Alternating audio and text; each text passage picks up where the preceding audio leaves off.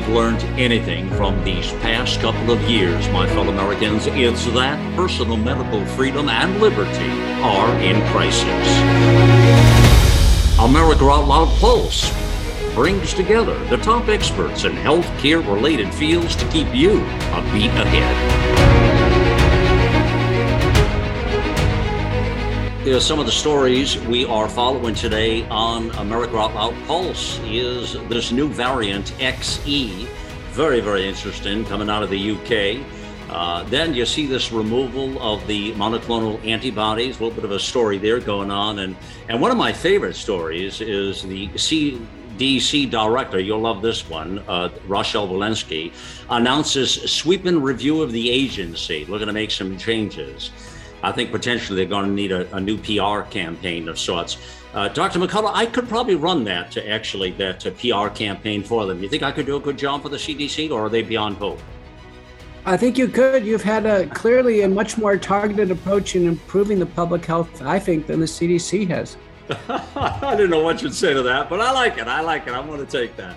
We're also going to get to a lot of questions today. We have a lot of good stuff here, and welcome to America Out Loud Pulse. Dr. Peter McCullough is here with yours truly, Malcolm Out Loud, and we'll tell you a little bit more about the other episodes. By the way, I was listening to Dr. Marilyn Singleton on the Monday episode, and man, was she on fire. Gotta love it. So different host every day on Pulse, which keeps it exciting in the drive time at 5 p.m. Eastern time, but we'll come back to that in a little bit. So, all right, so you're hearing this new variant, XE. What I understand it now, this is, as I understand, Dr. McCullough, it's a subvariant of the Omicron. It's been found in the United Kingdom, and the World Health Organization has made this announcement. It's a compromised of genetic material from the two strains of BA1 and BA2, I understand. Again, first detected in the United Kingdom. We're looking at already over 600 cases. Now, they're saying it's even more transmissible. I mean, I always kind of shrug my shoulders when they say that. How much more transmissible can one be? Omicron was really transmissible. What do you make of this XE? The transmissibility index, there are some that are actually derived just from theoretical models based on the spike protein configuration at the receptor binding domain. And then some are in vitro, where they literally try to see, compared to some reference standard, whether or not the virus can actually replicate and move from cell to cell in a more transmissible pattern. You know, when Omicron first came out, I commented on national TV that I thought it was an evolutionary mistake. It was just too mutated. It had an insertion as opposed to deletion and substitution mutations, which was highly unusual. And sure enough, I was right, because we ended up having the BA1 subvariant and now BA2 subvariant, and now something in between, which is XE. This is, in a sense, good news, because those who've had Omicron, the big Omicron wave, which involved in some studies, our CDC December 10th release indicated that 79% of those who developed Omicron were fully vaccinated. And even the European Health Agency said that Omicron, in a sense, was a natural booster. Whether it's BA1, BA2, or XE, it looks like the immunity is going to cover all three. And in a sense, it's working like an additional booster. So you don't have any expectation now that these subvariants could, I mean, I'm guessing it doesn't seem likely at all they could ever become more extreme than what we've seen already, right? It's true. I mean, there are there's X, D as in David, and XF as in Frank. These also pick up some mutations from Delta. So we know that certainly the virus is changing and going through what's called recombination. But it was already shown in a paper earlier that immunity to Omicron gave back immunity to Delta. So I still think we're good. We still have not seen this jump in phylogeny to SARS-CoV-3, which is wonderful. And we haven't seen a jump to what's called what I think is many have warned about, what's called antibody-dependent enhancement, where we actually start to see a more virulent strain. We haven't seen that. It's been progressively more mild each time. Now, I got to ask you, you're not, when you mentioned SARS-CoV-3 just there, you got my antenna up a moment here. You're not, that would be a whole new strain, wouldn't it? Right. That would be a whole new genus. and species. Right. And that's what we call skipping phylogeny, where it changes so much that we basically have to say it's a new virus. We haven't seen that yet. And I think what's happening is we are between Omicron, maybe a little bit of a Delta, and the virus is moving around the globe, finding susceptible pockets, those who truly have never had COVID, and then those who are fully vaccinated. Those are really the susceptible individuals. In much of this, we sort of expected with these subvariants, and it comes back to the discussion we've had about herd immunity, and that at some point this thing kind of fades into the sunset. That's the plan, right? That's exactly what's happening. It's indistinguishable from the common cold. I mean, for months now, I have not had severe cases that need the McCullough protocol, the sequence multi-drug therapy. Really what they need is just good general care and what we call the virucidal nasal and oral washes. That's really the primary way we're handling it now.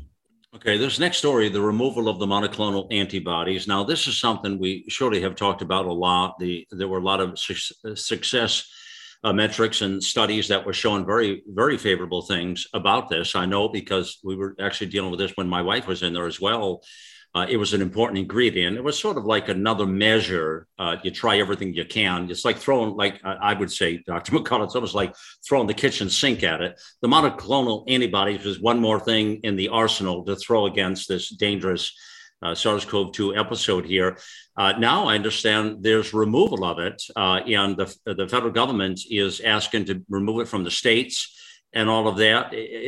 Tell me what's going on here. Is this more political, or is this real?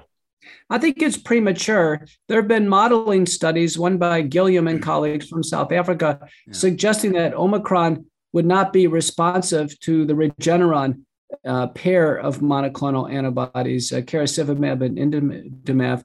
And now there's been some recent modeling studies suggesting the BA2 variant may not be responsive to sotorivimab, which is the GlaxoSmithKline product, which really was featured for resistant variants. And I think it's premature. Because why? Because I just gave you the data that we've seen back mutations where the virus is mutating to back more towards Delta. So XD is in David, XF is in Frank. They have a mix of Delta and Omicron BA1 that would be fully responsive to Regeneron and certainly responsive to sotorivimab. I think it's premature. And I do have to make the curious observation that our government, which is pre-purchased these high-tech, expensive products from Operation Warp Speed, is so quick to pull these products off the market based on theoretical modeling studies without any clinical data whatsoever. And they've been safe and effective all the way through the pandemic. But yet at the same time, they refuse to pull the genetic vaccines off the market as they've lost efficacy. Clearly, from modeling perspective and from a clinical perspective, the vaccines don't cover the most recent variants, yet the vaccines are pushed very strongly. And the monoclonal antibodies, which are a form of treatment for people sick, where the vaccines are actually applied to people who are well. So the sick people lose out again with this government move to take away monoclonal antibodies. Well, I'll tell you what, I think you nailed it with that comment. That's a drum roll comment if there ever was one. Your comparison to the vaccines, just think about that, friends out there. Just think. They were never quick to do anything there. They should leave them on there, and the numbers were piling up, and we've seen everything. We report on it, and that was all fine and good to go. But all of a sudden, things that are helping to the degree we believe they are, and they want to pull that off right away. And by the way, your tweet on that was a classic. I got to tell listeners now, I love these. You put some thought into the tweet. You say here, Biden administration quick to pull therapeutics from sick patients based on theoretical modeling studies, holding fast, obsolete, precious genetic versus all OWS and high dollar virus mutating to escape. Why take away options for the older acute patients while coercing the healthy? You nailed it right there, right?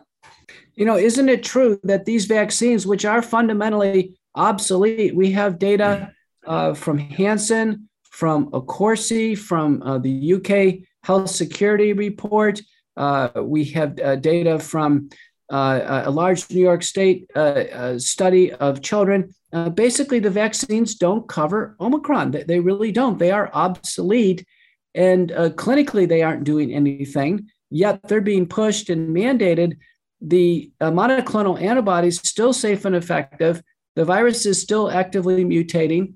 And we have no clinical data suggesting the monoclonal antibodies have failed whatsoever. There still are going to be some sick patients. Why not have the monoclonal antibodies in our armamentarium? Now, thankfully, even with Regeneron and the GlaxoSmithKline sotrovimab product off the market, we still have Lilly bortezomib, which is only a 2 cc infusion. So it's a very quick infusion of a monoclonal antibody. And then we have the AstraZeneca product, which is not an acute treatment, but it's a preventive, called Evusheld. Right. I've been hearing a lot more about that one. Before we get to a lot of questions, great questions coming up here, I want to get this other breaking news story about the CDC, and you're going to love all this one here. So the director, Rochelle Walensky, she announces a sweeping review of the agency. And this was like, okay, like any of us could have seen this coming. You have to believe the PR for these government agencies is in the tank for sure. Walensky says at the conclusion of this collective effort, we will develop new systems and processes to deliver our science. I love the words "our science." Just me speaking here, and program to the American people, along with a plan for how CDC should be structured to facilitate the public health work we do. She wrote this in an email to the staff, and well, I'll tell you, I'd love to get my 2 cents in on that meeting, or I'd love to be a fly on the wall on that meeting. So this is a 1-month review they're doing, McCullough, is what they're doing here, okay? And it's to, how do you say, what Walensky says, it's to sort of, it's in the face of this mountain public scrutiny that they're doing this with COVID-19, the pandemic and all. So it starts on April 11th. Jim McCrae, is administrator of this, will begin evaluating the agency's COVID-19 politics and will provide Walensky with insight on how the delivery of our science, again, there's those words, our science and program, can be further strengthened during this critical time of transition. You know, that may be a flub of words, Dr. McCullough, but I have to tell you, the fact that they've said twice our science, that was always the argument to me. It was supposed to be the science, not your science or our science or my science or his science or her science. But where's the science, right? I mean, that was always the argument here.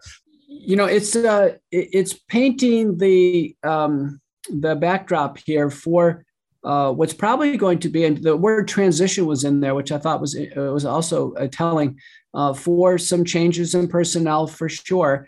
I think if we've learned anything here, the CDC should never administer a public program, never.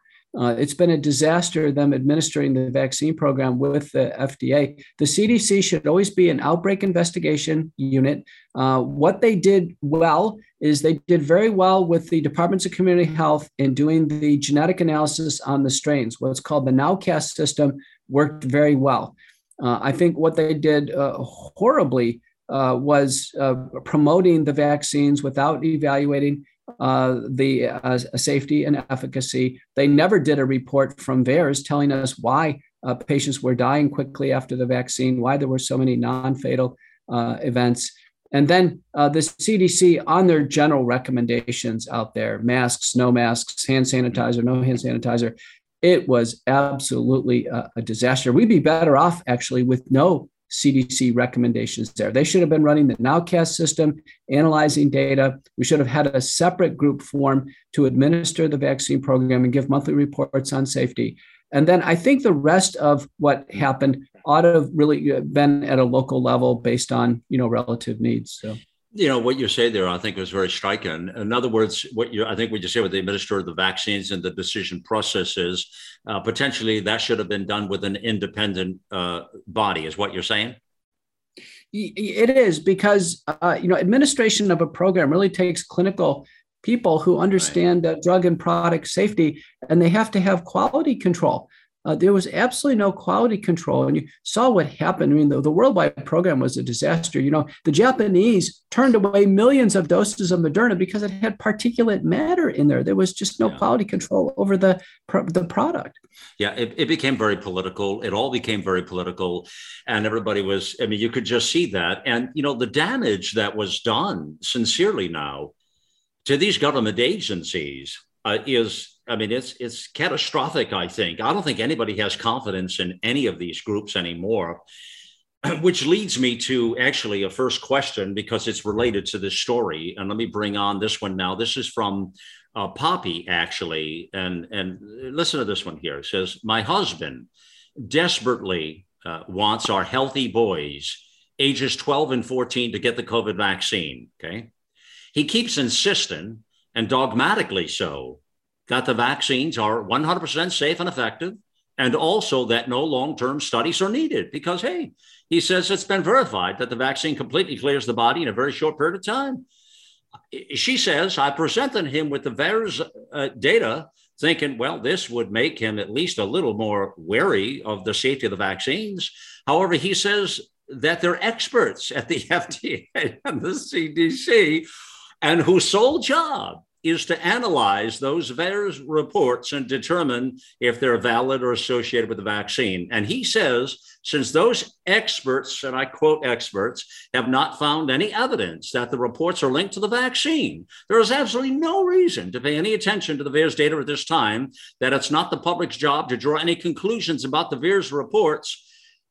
This woman, this wife, this mother of 2 children and husband of this man says, how can I respond to this? Help me, Dr. McCullough and Malcolm. I'll throw that one at you, Dr. McCullough. The CDC just doesn't have the clinical role of declaring something safe and effective. They don't.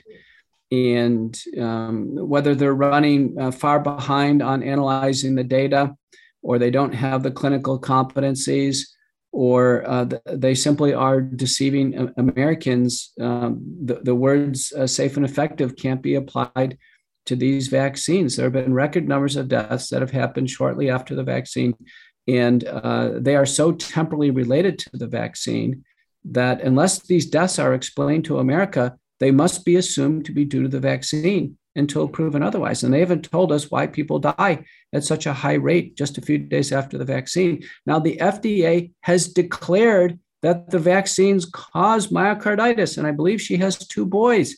It causes myocarditis. So they cannot be safe. They cannot be safe. The FDA has this warning. It causes heart damage. I'm a cardiologist. I'm here to tell you, any heart damage is unacceptable.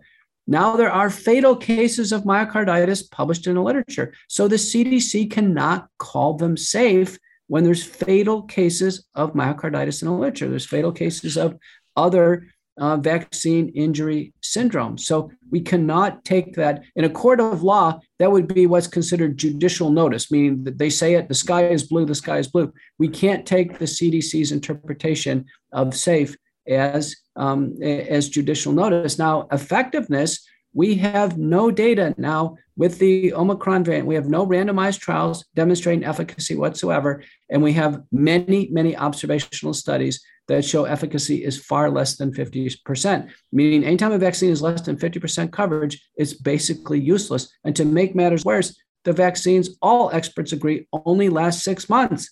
So with a father, it's not a one-time thing to take the kids to get vaccinated. He has to decide whether or not he's going to commit them to every 6-month injections that have less than a 50% coverage and that our FDA is telling America are not safe because they cause heart damage.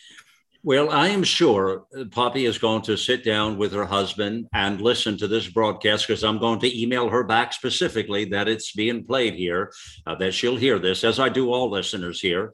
And she'll hear it, your explanation, because she ends with it and says, please help, ! I'm trying to protect my 2 healthy children from this vaccine. Well, you just gave a litany of things right there in what you played back there, Dr. McCullough, as far as why the husband should not do this to the 2 boys. They are far better off not having this. So end of story, right? That's it.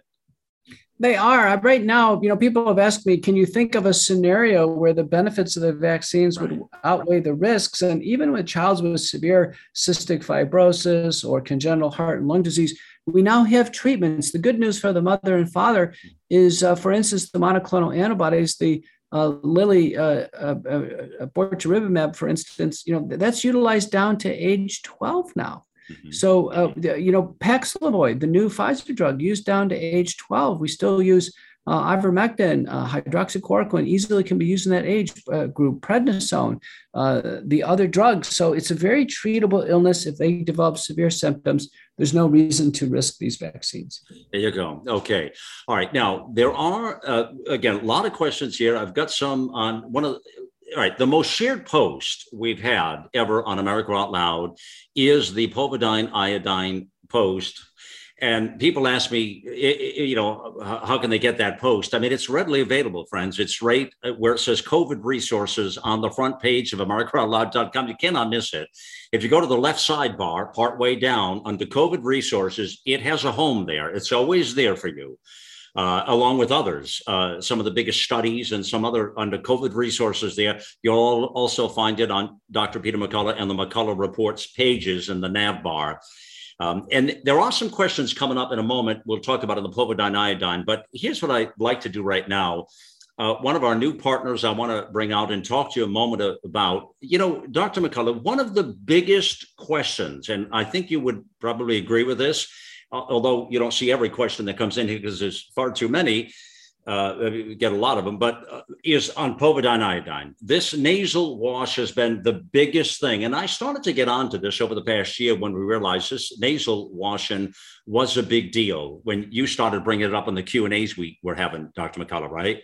We realized what a big deal this was and that people were using it very effectively, but they get messed up sometimes with the dilution and so on and so forth. And a lot of questions always come in and still come in to this day about they get thrown with that, or they don't want to mix it wrong, or they're having problems. Well, one of the new partners I'm pleased to tell you about is Cofix RX. And what's happening is it's all done for you. The mixing is all there. The main ingredient in this is povidone iodine, as well as other great ingredients in there to help for the nasal wash. And I'm guessing, Dr. McCullough, and everything I've learned about this and learned from you on this, the nasal wash and these oral washes, this is going to be a big thing in the future, almost like washing our hands is washing our noses. I mean, I think it's going to be a big deal. But this Cofix RX has it all done for you. And so you just use their nasal thing to do it. Speak about that a moment. You're familiar with this, right? Yeah, it makes a lot of sense, Malcolm. People have been trying to do their own mixes. Right. And some of the listeners will know what I'm talking about because it happened both to me and my wife, where if you don't make it dilute enough or have the right salt concentration, it can burn up in the nose. And once you squirt it up there, it takes a while to get out. So the nice thing about the Cofix RX is that, it's a perfectly balanced solution. It's not going to burn. It's going to work every time. The key thing is when you use it, spray enough up in the nose, do it over the sink because you may get a drip or two that comes down, sniff it way back, and then spit it out. It's got to go all the way around, nose to mouth, and spit it out the mouth. Do it twice on each side. That's a good nasal rinse. You can even gargle a little bit with, some Listerine afterwards to clear your throat out. It turns out that the best to kill COVID-19 is povidone iodine. That's the ingredient in Cofix RX. What one can also use, just slightly second best, is hydrogen peroxide. And then after that, one can use X-Clear, colloidal silver, nasal ozone. There's a whole variety of other solutions. Now, saline alone has a modest effect. Saline's going to need something in it to kill the virus. And we work on it in the nose. We know it replicates. Now, Omicron replicates in the nose 70 times faster than Delta. It's largely a nasal infection. And the only way it can invade the body is if you let it sit in the nose for 3 to 5 days and just literally just bake there in the nose. We've got to zap it in the nose, we reduce the viral burden, and the body's immune system finishes it off.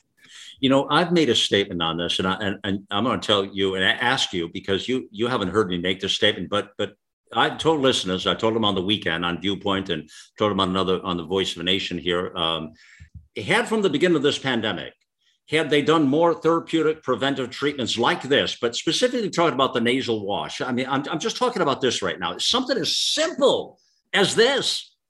Had they got in front of this, had you heard Fauci up on the big mic there, or anybody of these people talking about this, instead of pushing those vaccines all the time, I'm guessing, I'm thinking based on the fact that this would kill that SARS-CoV-2 right there before it got into your respiratory tract, before it got into your lungs, before it got into your deep lungs, before you were succumbed on a ventilator somewhere, I think we would have saved countless lives. I mean, I don't know how many, but I'm thinking it's better than 50%, maybe 70%. Now, am I anywhere in the ballpark on that statement, or is that wrong?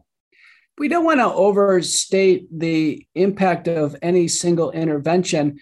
But the one thing that's very important about this is that everybody can do it at home and be ready. So it can be done on day one. It doesn't take a prescription. There's no delay here. In fact, it can be done at the start of symptoms.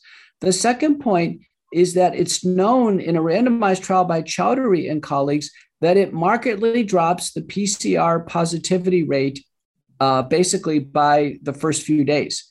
So with that knowledge, Malcolm, it reduces the spread of infection. If someone gets COVID and they let it sit in the nose and mouth and literally just kind of hang out with it at home, they're infectious for 2 weeks. Exactly. This can actually reduce the infectivity period probably to a couple of days, and via that method, dramatically reduce the spread of infection. So if this would have happened from the beginning, let's say everybody did this, new cases would be less. The severity of each individual case would be less. Some cases would be aborted. They clinically wouldn't get sick. And then it would make all of our additional meds that we use work much better. And I want to give credit to Representative Nancy Mace, who's a Republican from South Carolina. She was speaking with reporters in Washington, D.C. on October 21st, 2021. And it says here, GOP Congresswoman wants to know why the feds have not promoted nasal spray to treat COVID-19. So she was on the right track. Yeah, I remember it. I remember the moment. I remember when she said it, in fact. So the fact we don't know how many lives, but we surely would have saved some lives had this been done from the beginning. You agree with that? I do. I'm looking at 12 clinical studies with the povidone iodine here, and its effect size. An effect size is how big of a treatment effect does it have for the primary outcome, whether it be death or viral load or hospitalization. And the aggregate number here, Malcolm, is a 71% effect size across these for early treatment. Now, late treatment done in the hospital, believe it or not, late treatment, a 44% effect size. And then for prevention, now with prevention, we're relying on one trial from SEET, S-E-E-T, from Singapore, but the SEET trial showed a 45% effect size. So it still works all the way through the spectrum of prevention and treatment. I am stunned. I mean, the numbers you're talking about, I'm really stunned with that. Those percentages are absolutely off the charts. And I'm convinced. I mean, I'm really excited about this kind of stuff. I was excited about povidone iodine when you first brought it up. I remember on the program. I remember I told you, could you do a post up? Remember I said, give me that post and we'll push it out there. And it's become, think about it, Dr. McCullough, it's become the single most shared post of everything on the platform, that povidone iodine post. Think about that. Right. Well, what I learned is, what people were doing is they were making a giant solution of this. People were making like a liter, and it was a liter of this brown solution, and they're trying to save it. And I kept working with key dentists and ENT and nurse practitioners, and they worked over and over again. And we basically got it down to a shot glass of water, 1.5 cc's, and then just a half a teaspoon of povidone iodine, pinch of salt. And that's the solution. So a one-time use. I like the idea of squirting it up the nose, doing it twice on each side, and then gargling with the rest, and then literally washing the shot glass. Now the Cofix RX, literally just pull it off the shelf, use it and put it back on the shelf, and no mess, no spill. Right. Which is great for traveling or home, convenient, easy, whatever it is. It's good. All right, here's the incentive for all of our folks here. I love the product. cofixrx.com/outloud. I think you know the drill by now. It's 20% off is the negotiated fee here you'll get for that. And there's also one other caveat here, 5 or more bottles and you get free shipping and handling. It's all spelled out at that website link, cofixrx.com/outloud. You can also click the banner ad back at America Out Loud. It's all there. Anyways, I recommend that. And we're going to be talking lots more about this whole thing because I just tell you, there's so much to this povidone iodine and everything we've learned about it. Listen, we're running way off schedule here. We got to take a pause. A lot more questions coming back up here. You're listening to America Out Loud Pulse. You've been in that situation. The person next to you is sniffling, or worse yet, coughing. Flu, cold, and coronaviruses are everywhere. Wouldn't it be great if you had a way to reduce these threats with an invisible mask as an additional layer of protection? Sold by hundreds of pharmacists and medical doctors, our American-made povidone iodine antiviral nasal spray, Cofix RX, lasts for hours deactivating viruses and germs while protecting you from airborne pathogens that make us sick. America Out Loud listeners get 20% off. Use Cofix RX while in large groups, while traveling, or for any other type of high-risk situation as an additional layer of protection to help reduce your likelihood of catching a cold, the flu, or SARS-CoV-2 viruses. Right now, America Out Loud listeners get 20% off of all orders. Click our banner ad on AmericaOutloud.com and use code OUTLOUD for 20% off.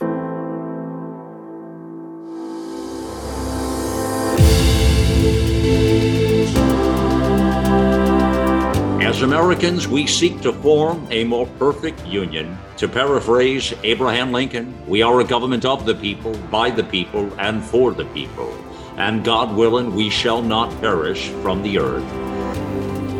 AmericaOutloud.com. Liberty and justice for all. Trouble getting to sleep and staying asleep can be infuriating. Your mind races. You toss and turn, and the harder you try, the harder it is to drift off. And today's digital age makes it even harder. You're not alone with this struggle. Poor sleep affects over 70% of Americans. Even the Centers for Disease Control labeled insufficient sleep a public health epidemic. To take back your sleep, Healthy Cell has created REM Sleep, the only sleep supplement made to support all 4 stages of human sleep, with calming herbs, amino acids, and sleep hormone support, delivered in a patent-pending, pill-free, ultra-absorption microgel formula that tastes great. Fall asleep, stay asleep, sleep deeply, and wake up refreshed with Healthy Cell's REM Sleep. Go to healthycell.com and use code OUTLOUD for 20% off your first order. That's healthycell.com, HEALTHYCELL, and use code OUTLOUD for 20% off.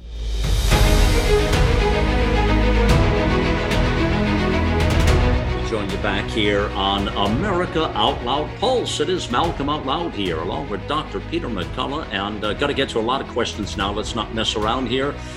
This first one is from Renee. She says, hi, Malcolm. Can we please get an update from Dr. McCullough on COVID? He has said that Omicron is the only variant that existed and that is not causing severe illness or deaths. It is also resistant to the vax. If this is all true, what reason is the government given for continuing to encourage the vaccine? That's a real question there, because obviously we talked at the top of the program about the other variant, clearly. But her question is, why is the government given for continuing to push that? And especially in our kids, when there's more proof all the time that it can be so dangerous, why can't people see this? It's simple facts. And on that point, I got to tell you, on what Renee says there, Dr. McCullough, I have to share with you. I got a message in this morning that they're trying to push heavy this other vaccine for kids under 6. I mean, this is Moderna announced they're trying to get the FDA to approve it. Now, they know it doesn't work well. It doesn't work as expected, but they're trying to get the FDA to do an EUA on this. And even though it doesn't work, they just feel like it would be very cool to have this for the under 6 crowd. I mean, that goes along with her question there. Is this crazy or is this crazy? It basically is reckless. We never just experiment with young children and their developing bodies with a genetic form of a therapy, basically a gene transfer technology. It doesn't raise significant immunity in the kids, largely, I think, because the kids fight this stuff off. It's Moderna, 25 micrograms. So they've come way down on the dose, a quarter of the 100 microgram adult dose. The kids don't need it because largely most have already had it. Estimates from the UK, and I think the United States, it would be in line with this, about 85% of the kids have already had it. So they have some baseline immunity. They're going to get colds anyway. You can't tell the difference between COVID and the common cold in children this age. So I think the best pathway for parents to keep their kids healthy is no COVID vaccine. There you go. There you go. All right. Ed says, I listen to your show and the Q&As all the time and really enjoy the information.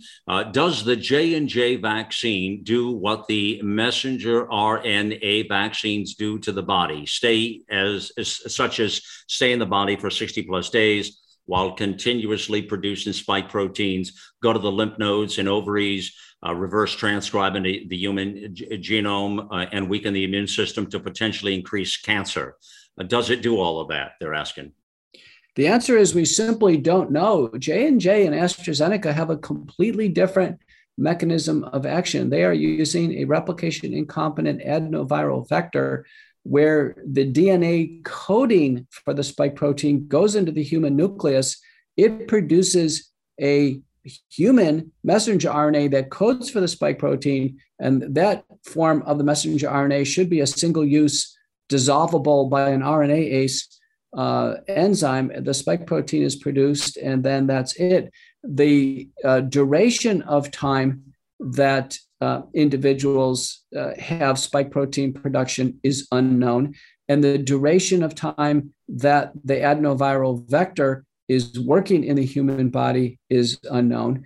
And for those reasons, one can look at all the data with AstraZeneca and Johnson & Johnson, and it does have less effectiveness than Pfizer, Moderna.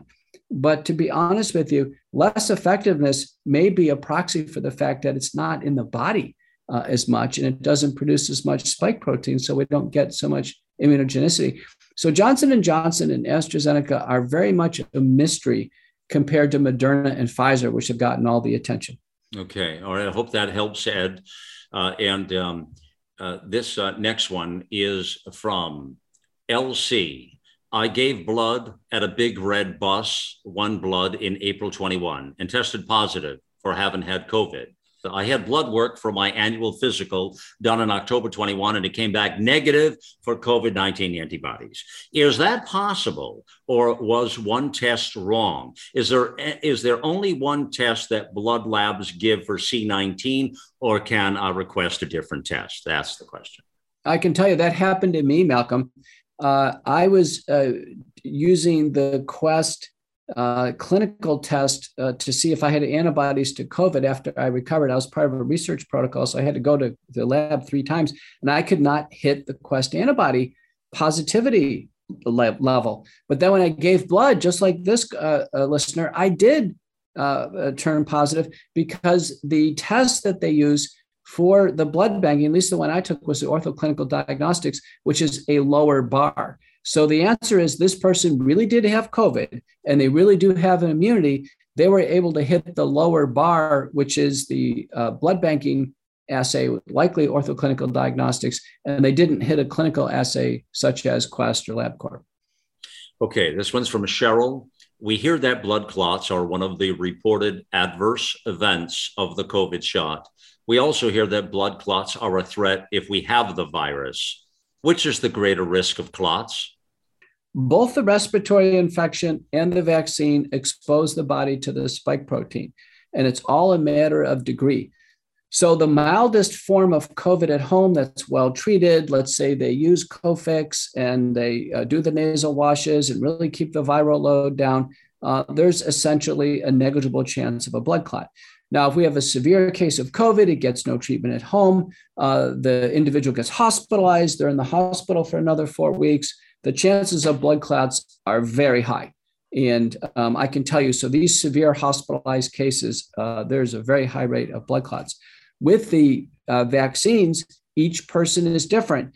And one of the leads that we have, it's very likely that those who have an underlying blood clotting disorder, they're likely to form blood clots, or they've already had blood clots. They take the vaccine, they're in trouble, and they can get a whopper blood clot in the legs. They can have fatal pulmonary embolism.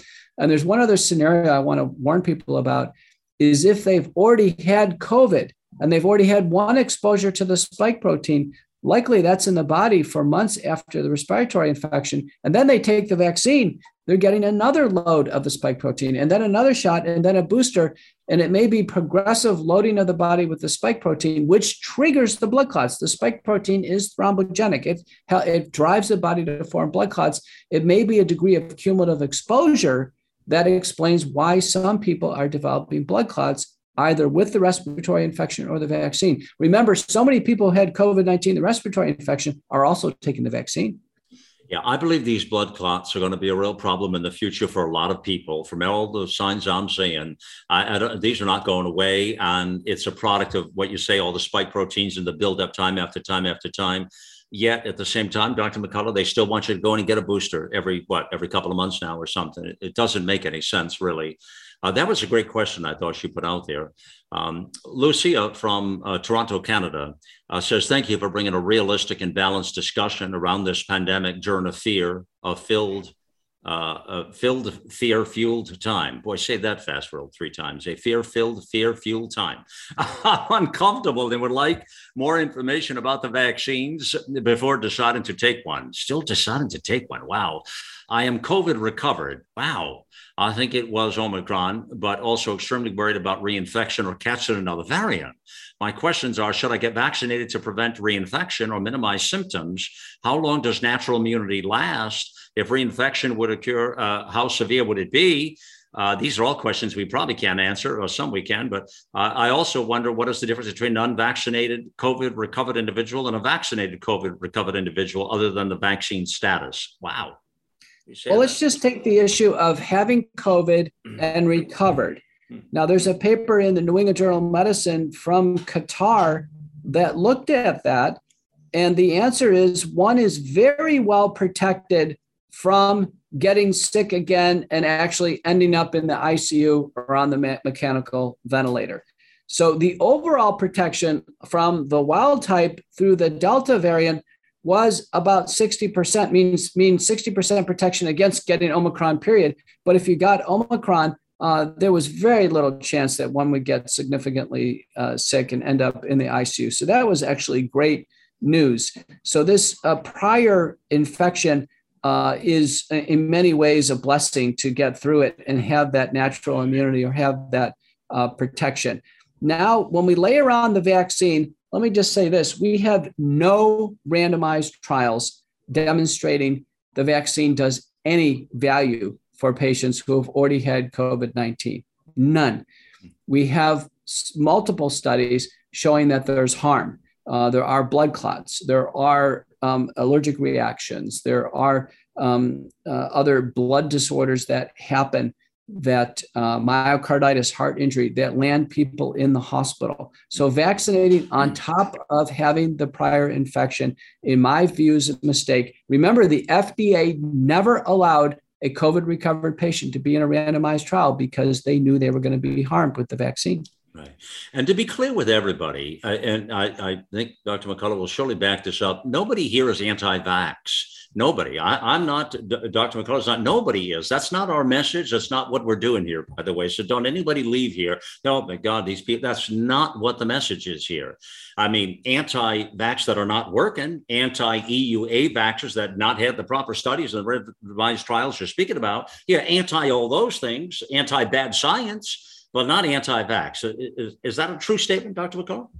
It's true. You know, I personally have taken all the vaccines in the vaccine schedule. I traveled to India. My wife and I took additional vaccines. My kids have. Not the COVID ones now you're speaking about. Not the COVID. Yeah. Well, you know, I had COVID. Like you, I had COVID. Right. So once you know, the vaccines are only indicated to prevent COVID when you haven't had it.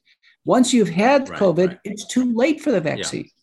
Yeah, I just bring that up again when I say that to you, not COVID, because listeners will send me messages afterward and say, oh, my God, McCullough said he had all the vaccines, not the COVID. He's not talking about these current ones in COVID. So to be clear. All right. Last one here before this point I want to make. Olivia says, a question regarding shedding of the spike protein by the vaccinated to the unvaccinated. Listen to this one. I have bought a house and I'm concerned if there's a risk from the previous occupants. I can't imagine there is there? You know, I honestly think that shedding is largely overstated, and it's driven by fear and a lot of unknowns. Yeah, I can't imagine that doesn't. Right. Exactly. Listen, we are bringing more and more products out here to help us. What's going to happen in a post-COVID world? It's about quality of life. what I mentioned even a couple of months back to you, Dr. McCullough, was we've learned so much through all of us. Even lay people have learned so much about COVID. It's in one good way, the silver lining on all this is it's educated the public in ways that we never thought we would have to be educated on or need to be, but it's also made us aware of our immune systems, made us aware of blood clots and myocarditis. It's made us aware of all of these things now that I think are really, really crucial for a quality of life. I want to mention quickly a terrific partner we have, the Genesis Fogger, I want to tell you about right now. And because of the pathogens that are airborne in all of these viruses, superbugs, diseases, anything like that. So if you're having an event, a party, your home, you want to clean it out, the way to do it is this fine mist. You put HOCl, the hypochlorous acid, into the fogger, and it throws it into the air. You talked about this on the McCullough Report. You really did a tremendous talk on this, actually, on the weekend, Dr. McCullough, this fogger, which kind of kills all the pathogens in the air. This is kind of a new thing, this new tool. I mean, it is new technology kind of thing, and putting this, it's a dry mist, actually, into the air. From a science standpoint, is it effective? Can it be effective? Oh, it's very effective. You know, sodium hypochlorite or HOCl, it kills coronavirus. There's no doubt about it. Wow. But the really attractive thing about this, Malcolm, is there are so many household hazards and pathogens. You know, the big one on the list is mold.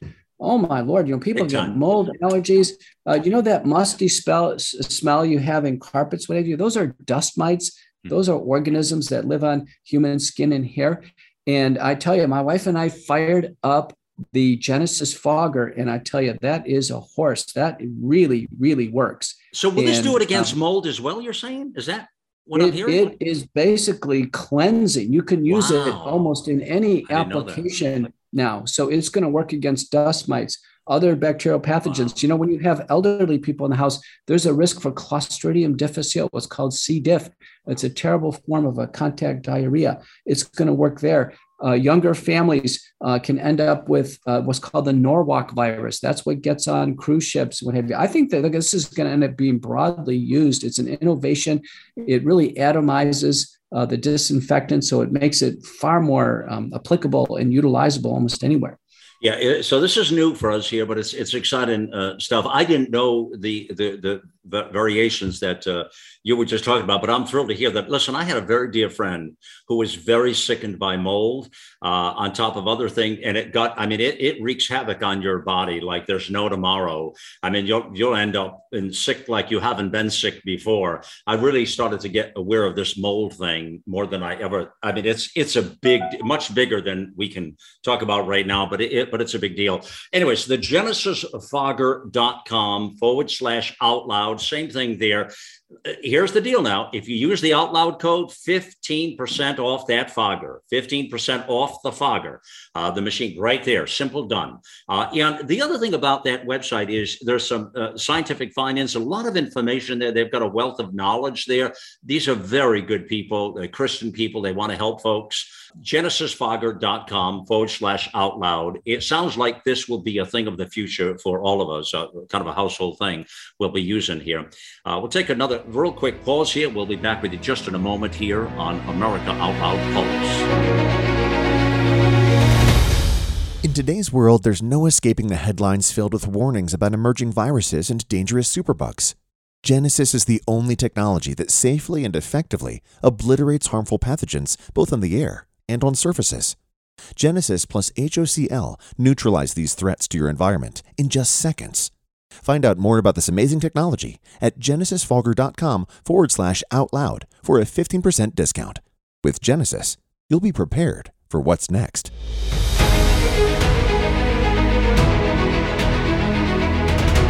As we bring it back to you here with all of these great questions, and you can send your questions in to the network here at liberty@americaoutloud.com. Is how you can send them in. We'll get them in, and we get lots of them. We'll do our best to get to them each week as we do this program every Wednesday. And I want to tell you, the Pulse is just absolutely terrific. It is a brand new program for us here on America Out Loud. Every Monday, you hear Dr. Marilyn Singleton. Again, love. I was listening to her this past Monday. She did a great job. I'm going to be calling her in the future Marilyn Out Loud because she cuts through the chatter and gets to the point. Tuesday, love this duo here, the co-host, Dr. Jordan Vong and Dr. Stuart Tankersley of Concerned Doctors, a phenomenal group out of Alabama, terrific people on the front lines, doing all the things to save people. And in fact, Dr. McCullough had him on the McCullough Report this past weekend. It's on podcast now. You can listen to them there, but they're on every Tuesday. Wednesday, right here, you're listening to Dr. Peter McCullough, and my pleasure here, Malcolm Out Loud, with my brother here, Dr. Peter. So now Thursday, Dr. Peter Bregan and Ginger Ross Bregan, his wife, probably the most delightful couple you'll ever meet in your life. Very sincere, beautiful people. And he wrote the book, The Global Predators, We Are the Prey. They're every Thursday. And Friday, very interesting fellow. I had him on Viewpoint on the weekend. I really like him. Smart as a whip. Knows a ton of stuff.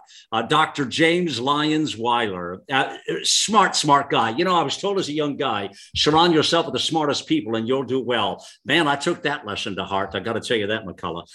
This one's from Jerry. And this goes back to your earlier point when we started off about the McCullough protocol, actually. Can the McCullough protocol be generalized and used for other viral illnesses like influenza or the common cold? You know, Malcolm, I don't think so, because COVID-19 is such a unique illness. The middle inflammatory phase is driven by interleukin-6, which we've never seen in other infections. And then what COVID-19 does that the flu doesn't and other illnesses, it causes blood clotting, which is new. And so the use of anticoagulants is in the McCullough protocol. I think the most generalizable thing for the common cold and other illnesses, honestly, is the virucidal nasal and oral washes, and then the use of nutraceuticals and supplements, particularly vitamin D. I've been very interested in this exquisite relationship between vitamin D and positive COVID outcomes, particularly achieving a level of 50 or greater in the bloodstream. There's almost a zero chance you can get COVID and let alone die or be hospitalized with COVID.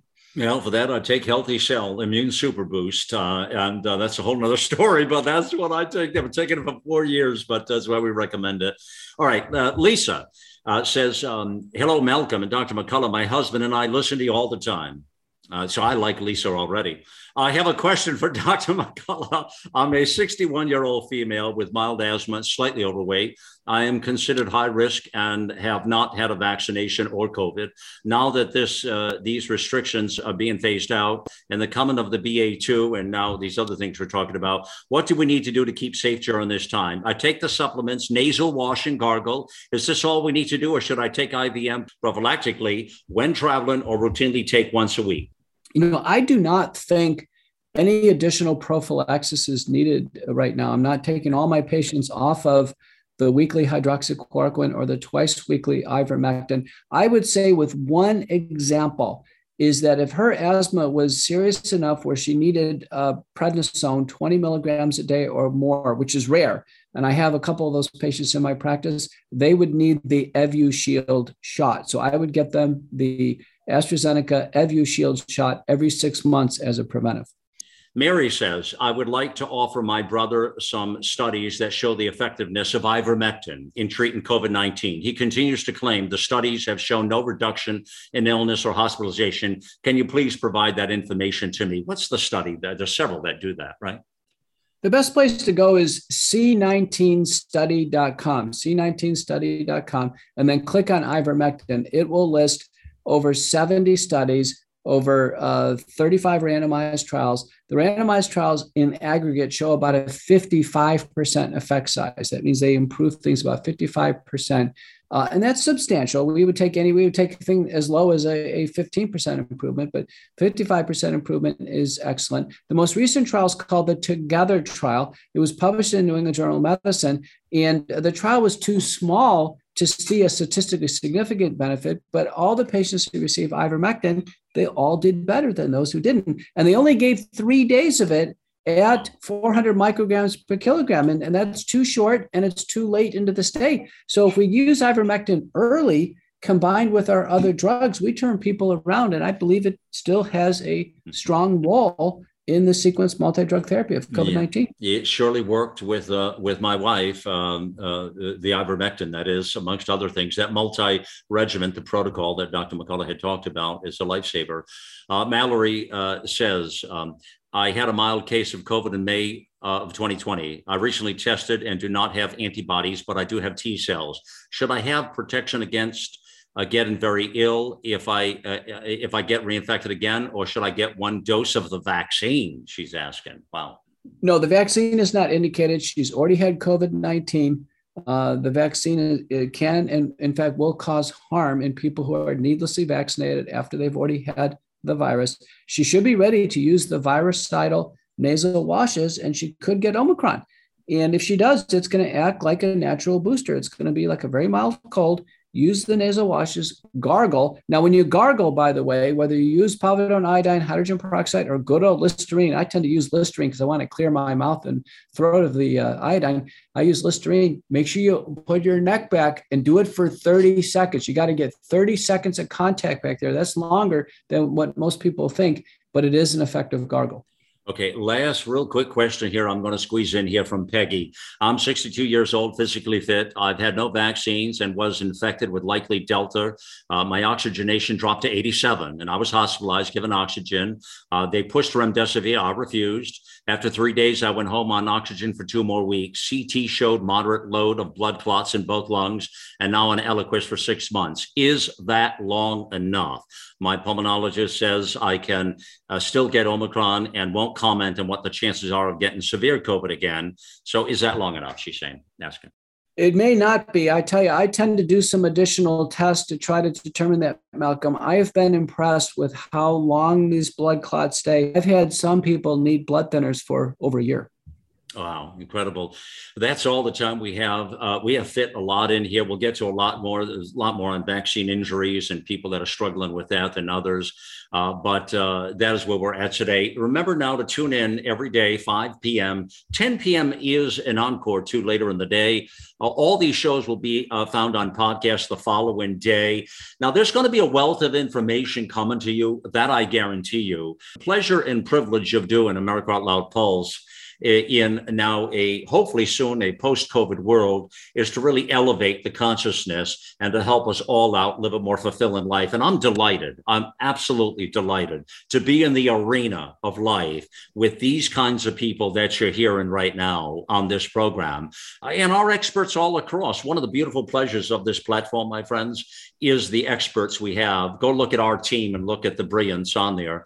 It's incredible. So I think that old story as a young lad when they tell you, you probably heard as well when you were a kid, surround yourself with the people that are smarter than you, the smartest people you can. Man, I'll tell you what, I did that. And here we are today, America Out Loud. It's all back there, friends. Get over there and share the out loud truth. Thank you for joining us on the mission here. It's time to get involved and get loud.